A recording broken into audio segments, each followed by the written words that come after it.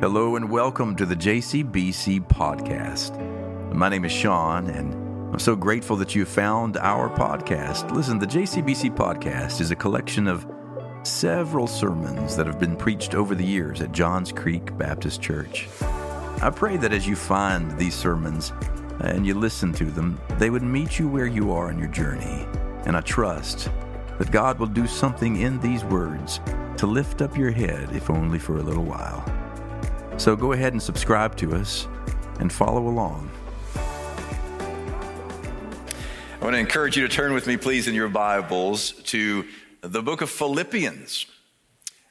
Philippians chapter 4. We're going to read a passage in just a moment from Philippians chapter 4. Before we do that, I just want to offer a moment of family talk, conversation here during the season of Advent. You know that as we move toward the end of the year, one of the greatest opportunities we have during this season in which we celebrate the gift of God, God giving of God's own life to us, we have an opportunity to partner with God in the ongoing work of reconciling the world in Jesus Christ. That's why you've heard me lately talking to you as members of our congregation and friends about making this month the most extravagant, generous month of the whole year, to make sure that at the end of this year, we give generously to make sure that we can finish the ministry budget very strong. Now, if you're a guest with us here, and maybe this is the first time you've been to JCBC, or the first time in a long time, and you're here and we're talking about giving money, well, I want you to hear with a different set of ears. That's not how we think of it here. The way we think of it here at JCBC is what we give to God is our life. And there's nothing in that life that is off limits to God. So when we give financially, especially at the end of the year here, we have an opportunity to finish this budget year strong and position ourselves in a way that allows us the freedom and strength of leading into the next year, 2022, ready to go wherever Christ calls us and do whatever Christ calls us to do in his name. So one way that we're asking us to do that is to give generously at the end of this year. The second way is I'm calling on all JCBC members to complete your pledge for the upcoming year.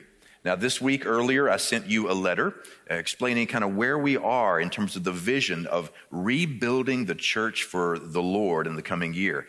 And what we pledge postures us to be able to do that. And I'm asking you to join us. All of your pastors are pledging, and we're asking that you would join us. We're not going to ask you to do anything that we wouldn't ask.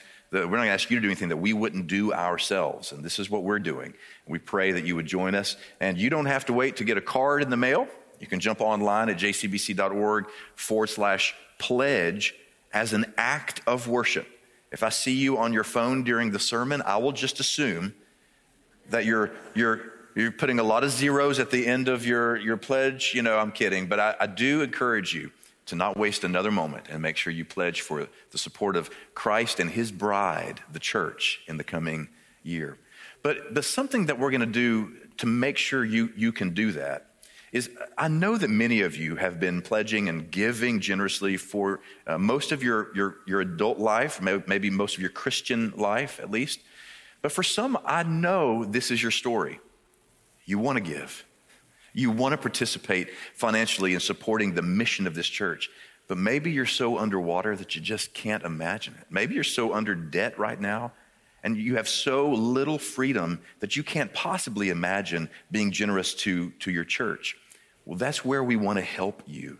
So the class if you're in traditional, so Family Life Center, we heard a testimony during the lighting of our peace candle from the Starovozniks, who gave testimony to the power of Financial Peace University in coming to the place where they are to be able to give generously and to live freely in this journey. We are offering that class this next year in January. So starting on January the 9th, during the Sunday school hour. So if you have kids, you don't have to worry about getting a sitter. Bring them to Sunday school. And they'll grow in Christ and their love for Jesus as you go through this Financial Peace University class. It's a 9-week class, and there's a small fee for materials, but you can also gift this class for someone in your family who you know needs to go but perhaps wouldn't take the initiative, you can make that your Christmas gift. And the reason is if we are free, then we are in a position to be able to give generously. If we are free, we're in a position to be able to participate in the ministries of the church rather than it being some unnecessary guilt trip that you feel from week to week. Let us help you become free enough to be givers in this church. Now that's the end of the commercial, end of the family talk between pastor and his people. So now I just want to commend that to you to consider doing what you must do to be faithful. And now let's turn our attention to the Word of God as found in the book of Philippians chapter 4. And I'm going to begin reading in Philippians chapter 4, verse 6. Do not worry about anything, but in everything, by prayer and supplication, with thanksgiving in your hearts, let your requests be made known to God. And the peace of God, which surpasses all understanding, will guard your hearts and your minds in Christ Jesus. The reading of the sacred word. It's reliable and it can be trusted. Let's pray together. God, in this moment of anticipation, in this moment of readiness to hear a word from you, we confess to you that our minds can be cluttered. We confess to you that our hearts can be distracted. So we pray that your Spirit would so free up your worshipers who are gathered in your name, so free us up in this moment that we truly can hear and receive a word of very good news that changes everything. We pray that you would speak and that you would enable us to hear you. In the name of Christ Jesus, our Lord. And all the sons and daughters of God said with one voice, Amen. So in 2016, Christmas, Laura and I decided that for Christmas, we would agree that year to only buy stockings for each other. We decided we're just going to focus on the kids. Let's focus on the boys. Let's just get simple and give each other a stocking, and whatever's in the stocking is the gift. Let's keep it under control because Laura knows that I break the rules when it comes to Christmas. I make no apologies about it. I'm just here to tell you I don't play fairly when it comes to Christmas. So I agreed with Laura. Sounds great, babe. Good idea. Let's keep it simple. Let's just get each other a stocking. And so on Christmas morning, we both emerged. We watched the kids have a great time. And then she presented me my stocking, and it was awesome. And then I presented her stocking. And crammed it with every kind of good thing you can imagine. I didn't play by the rules. It was literally as tall as she was from end to end, filled with all kinds of goodness, right? Now, I tell you this story. I got in trouble a little bit that morning, but she got over it. I tell you that story for two reasons. Number one, because I rock at Christmas. Number two, because isn't this it? At the birth of Jesus, all of humankind is invited into a kind of gift exchange of the ages, and no matter what we have to bring, no matter what level of brokenness or loneliness or longing, no matter how it is that at times we can be hanging on by a very thin thread and we bring that thin thread to him, no matter what we bring, it is as if in the birth of Christ, we bring all that we have and all that we don't have and lay it there beside the manger filled with hay. And this baby gives to us in exchange for whatever it is that we have or don't have. This baby gives to us hope and gives to us peace and gives to us love. And as the great theologian, little Owen Courtney says, we get joy. And it's in my mind and heart today that there is a kind of overwhelming gift that we get in Christ. So much so that it's larger and more filled with goodness than we could have ever anticipated, because God didn't play by the rules. That's called grace. No matter what we have to give him, whether it's beautiful or broken, God brings to us an overwhelming gift of power, love, sound mind. And today, I want to say this to you because I know that somebody came here today and you almost didn't. Somebody has come here today to this campus, or you might be kind of dialing in online right now, and you are hanging on by a very thin thread.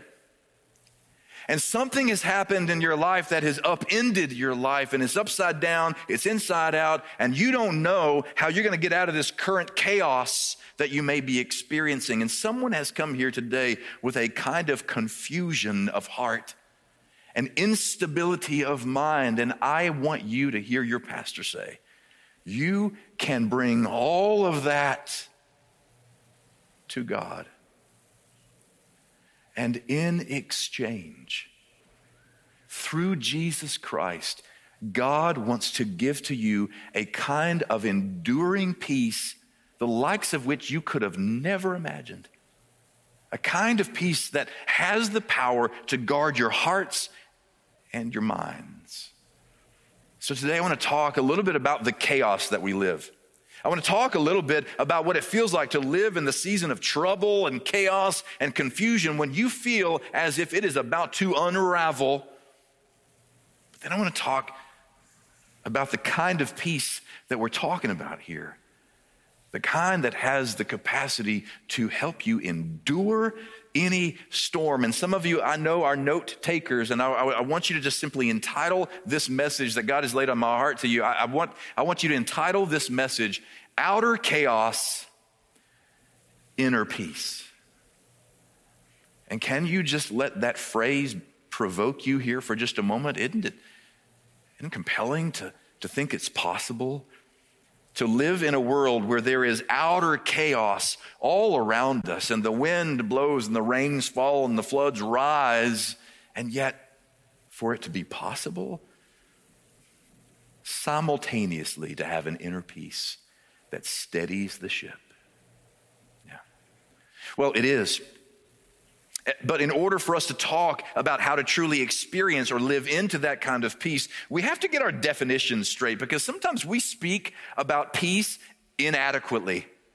We have insufficient ways to talk about peace, because if we don't examine what we're really talking about when we throw these words around like peace, then we may live our whole life having never known it, felt it, touched it, embraced it, because we were looking for something other than the thing that is born in a stable at Christmas.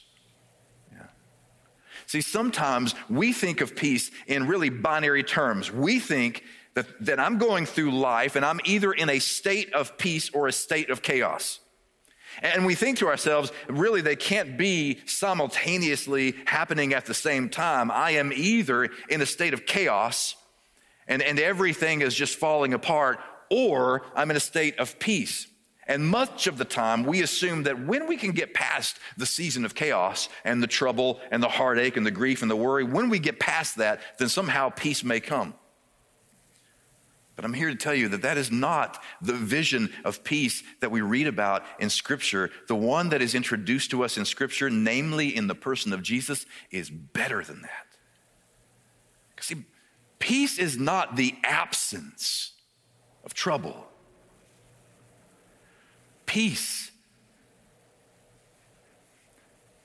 is the presence of an ever-present help in time of trouble.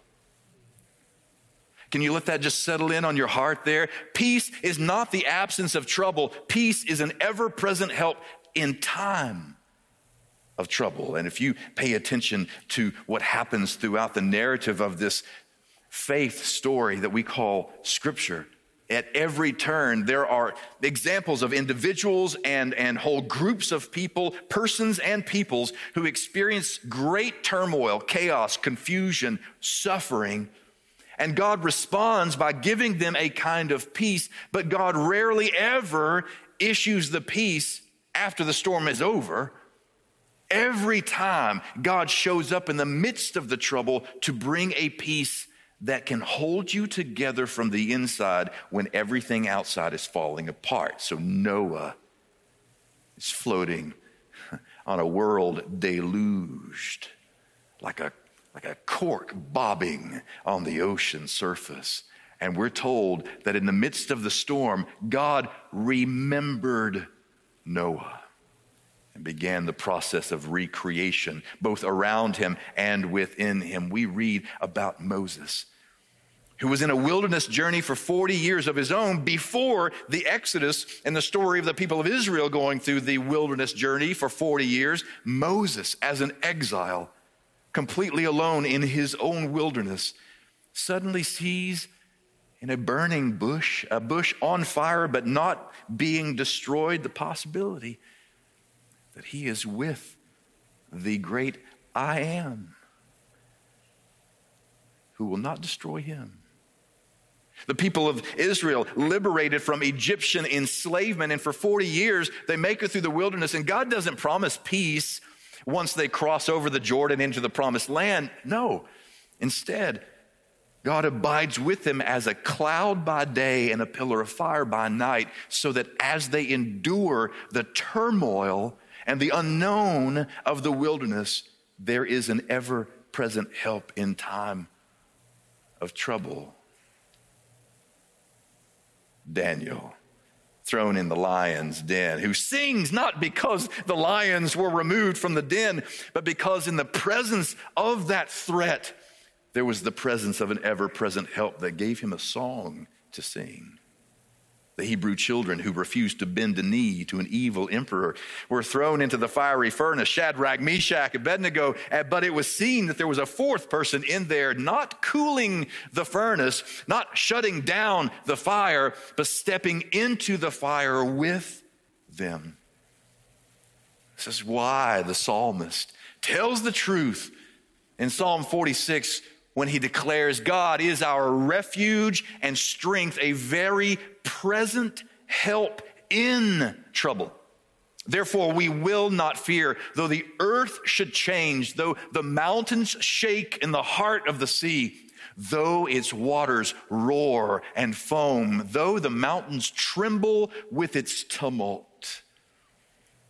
Do you know what it means to experience the God who is an ever-present help in times of trouble? See, some of us go through life feeling as if we are void of having any access to the peace that we give lip service to here at church, because we assume that peace is the absence of trouble. And if I can just somehow get over the hump, if I can just turn the corner, if the page would just turn for me, everything would be just fine. It's what I call the illusion of conclusion. When I talk to pastor friends of mine at other churches, we talk sometimes about the recurring challenges of pastoral ministry, and you think, once this season's over, it's going to be fine. Once we go through this thing at my church, it's going to be fine. But the trouble is, it's an illusion of conclusion because we are always becoming, right? Sunday's always coming. And yet, what about in your life? Have you not at some point in your journey ever come to a place where you're like, you know, if we can just get the kids through college, we're going to be fine. If we can just find a house in this market, it would be we'll be fine. All the troubles will go away. If we can just get out from under debt, it's going to be fantastic. If we can just find the right counselor, then the marriage will be saved. If I could just lose the last 10 pounds, everything, the sun will rise and the clouds will part. And yeah, can I just tell you the truth? There's always another 10 pounds. Laura and I were talking about this the other day, not the 10 pounds part, but we were talking about the illusion of conclusion. When we were raising the boys as they were toddlers, not toddlers, but like diaper age, diaper age, I remember being there in the room, and we had, at the time, it was a new invention. It was a diaper genie, where you take the dirty, soiled diaper and you put it in this thing and you twist it. It makes the room allegedly smell better, right? When ours stopped working one day, and so I had a genie full of diapers, and soiled diapers in my hands, and some rolled up on the floor, and it was like, this is the metaphor of what I feel like in my life right now. And I remember we would say to one another, if we just get past the diaper stage, parenting is going to be a breeze. Yeah. Nobody told me that at 6 years old, Jackson would walk in having shaved both eyebrows off his face before school pictures. I mean, if you're raising children and you got young children, parents, I just want to talk to you for a moment, because I know what it feels like to feel like if we can just get over the hump, round the corner, if we can just turn the page, everything's going to be fine. There's always going to be another season. But you know what can change? Your awareness that peace doesn't come at the end of this season. Peace can be found as an ever-present help in the midst of this season. Yeah. So this is what we do. We put all of our eggs in the, help is coming basket. And we rarely see the possibility that the one who was made flesh to dwell among us offers us a steadiness of heart even now, while the waters roar and foam at their tumult, while the mountains quake in the heart of the sea, even now. It's possible to live with a steadiness of mind and a stability of heart like we had never known. Yeah. When was the last time you felt peace in the midst of your storm? That's what I'm talking about today. So part of what I want to say, Pastor awkwardly finds his place in his notes, is that it is not when our season of trouble is over that peace comes, right? That's the illusion of conclusion. The truth of the matter is this: chaos is why he came, and chaos is how he came. Now, that first statement there, most of us believe and can assume, well, of course, chaos is why he came. I mean, we know we live in a world that is vexed by sin, broken, fragmented by our own selfish trajectories and our own self-serving ways. We know that chaos is why he came, to reconcile back to God a world that God so deeply loves. We know chaos is why he came, but sometimes we forget that chaos is how he came. Have we ever stopped long enough to think about the stories of his birth they're saturated with trouble, chaos, confusion, even violence.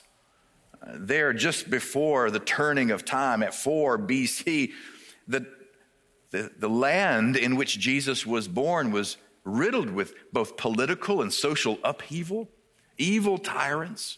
We're told that when he's about 2 years old, Jesus, the Magi come to see him. Remember this story? And the Magi stop to ask King Herod for directions. Paranoid King Herod then sends his minions into Bethlehem to rid himself of the problem of a competing king, and they massacre all of the boys 2 years old and under from that village and the surrounding area. So Jesus has to go as a refugee fleeing to Egypt. The angel comes to Joseph in a dream and warns him, you better go to Egypt. And he goes to Egypt, where he stays, some have estimated, anywhere from 2 to 4 years, living as a refugee, an exile, an immigrant in Egypt. Now, most developmental psychologists, the people who study us, tell us that the most significant time in any of our lives is those first few years when we are shaped, when our orientation to life is formed, when our expectations are formed, when we gather the lens through which we're going to see life through the rest of our lives. And imagine for just a moment with me that he doesn't move back and settle in Nazareth until he's maybe 5 or 6. Think of all that he saw as he was being raised among those who were on the outside looking in. Our Lord raised as a refugee, raised as an immigrant, raised to pay attention to those with no power and at the bottom of society's structure and ladder and institutions. Imagine how that may have shaped how he sees, how he lives, what he teaches, and why he dies. Now, by the time he gets to Nazareth, he may be 5 or 6 years old. I don't know if Jesus at that point had attempted to shave his eyebrows or not, but I know he had experienced everything up to that point that would shape him for the rest of his human journey. The truth is, chaos is not just why he came, chaos is how he came, because when we talk about the incarnation, the Word becoming flesh and dwelling among us, we're not talking about this baby of peace so gently laying in a manger in a world of chaos. No, we're talking about the divine taking on it being enfleshed by pain and suffering and chaos and confusion. As Eugene Peterson translates that gorgeous 14th verse in the prologue of the Gospel of John, the Word became flesh, took on flesh and bone, and moved into our neighborhood. God knows chaos. But the good news is your chaos is actually the access point for the Emmanuel of God to show up in your life.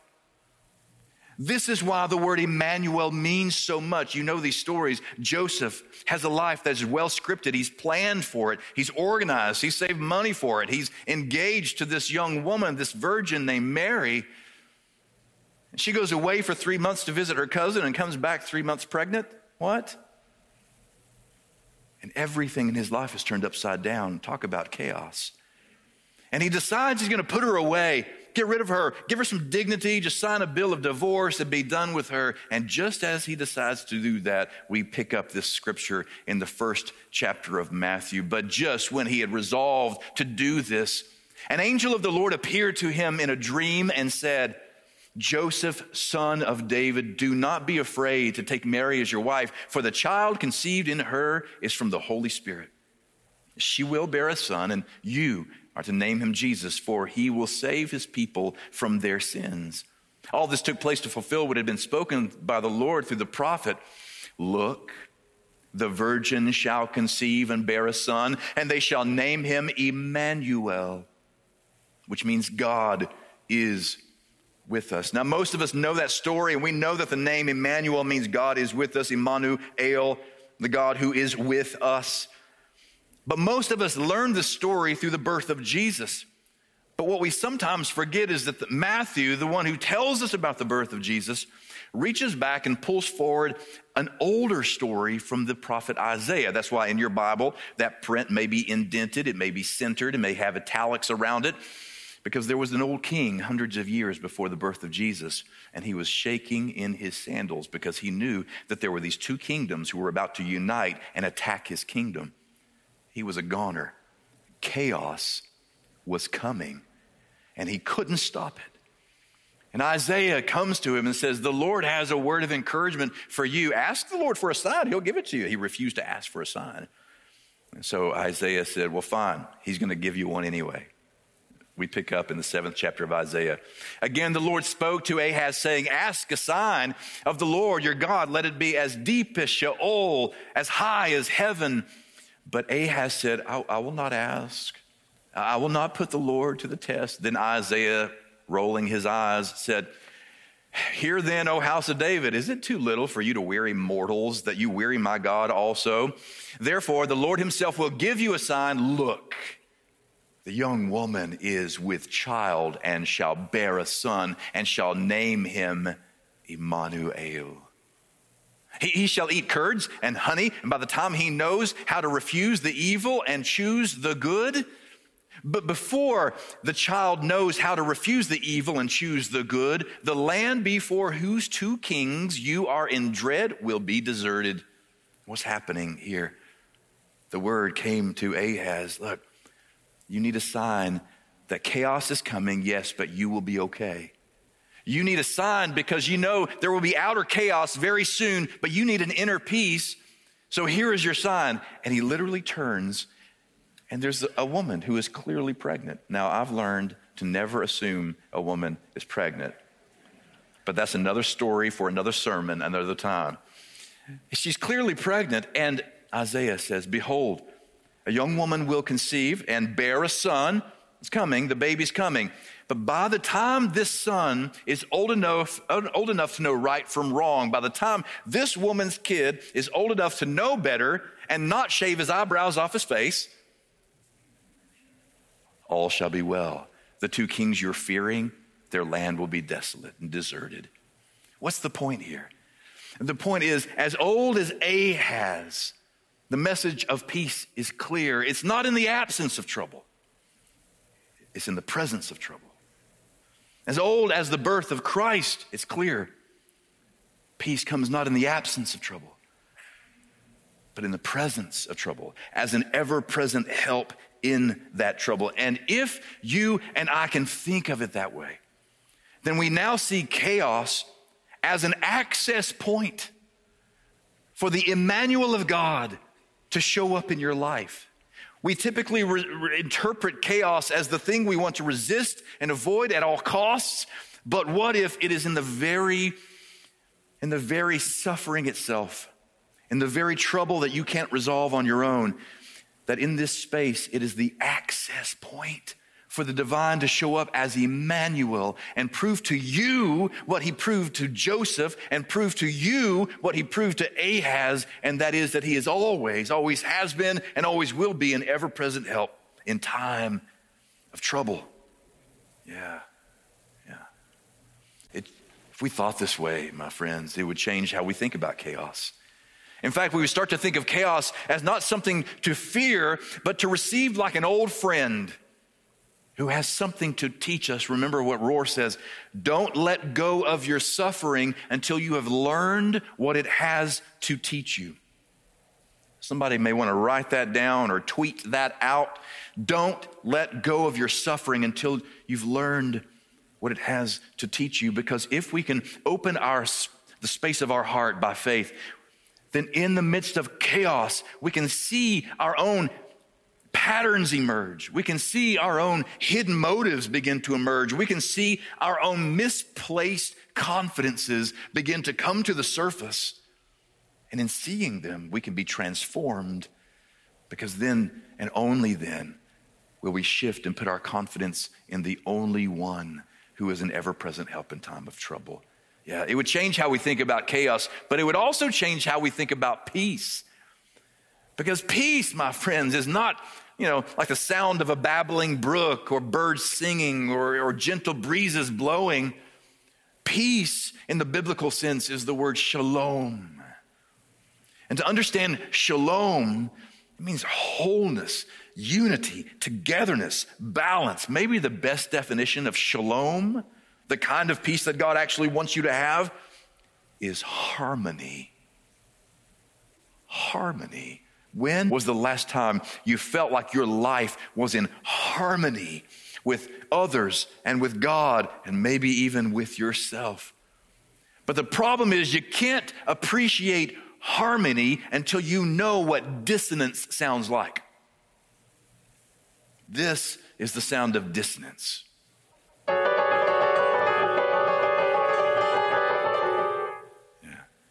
Monty, did you see? I just cut him off. Just like, so your job's in jeopardy. I may just do this next week. Kidding. Now this time, do the same thing, Glenn, but hold it. Just hold that nasty chord.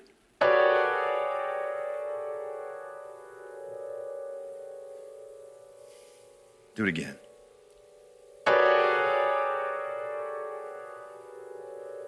Just sustain it. Keep it going for just a moment. That is what some seasons feel like. It's not finished. It's not resolved. It's detached. It's chaos. It's ugly. But do it again. But what the soul is longing for is for it to resolve into something.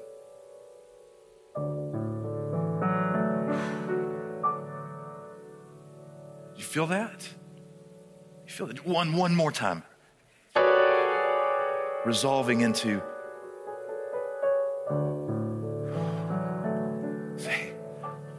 You cannot, thank you, Glenn.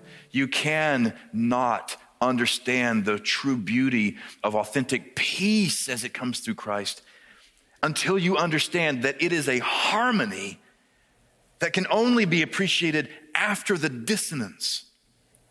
It's a harmony that emerges from within the dissonance.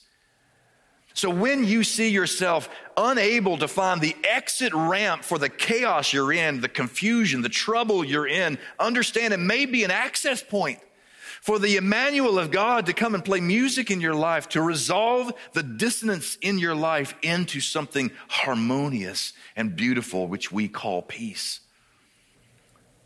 And it may be that where you are living the words of this song. Sometimes he calms the storm. But listen, all who sail the sea of faith find out before too long how quickly blue skies can grow dark and gentle winds grow strong. Suddenly, fear is like white water pounding on the soul. Still, we sail on knowing that our Lord is in control. Sometimes he calms the storm with a whispered peace. Be still. He can settle any sea, but it doesn't mean he will. Sometimes he holds us close and lets the wind and waves go wild. Sometimes he calms the storm. And other times, he calms the child.